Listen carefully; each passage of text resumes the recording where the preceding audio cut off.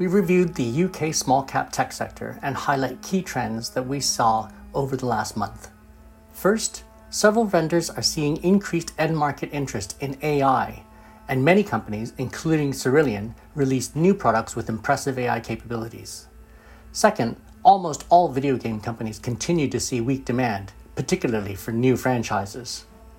Third, the online marketing sector may finally be seeing signs of recovery.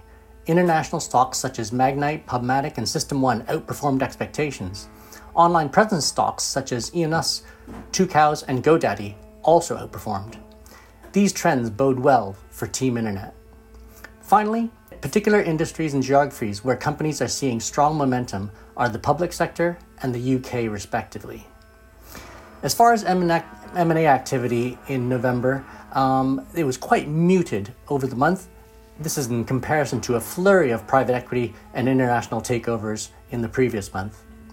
Overall, the median stock in the Zeus UK Small Cap Tech Sector Index rose 1% over the month, and the median EV/EBITDA was 9 times, and the median PE was 16 times for 2024.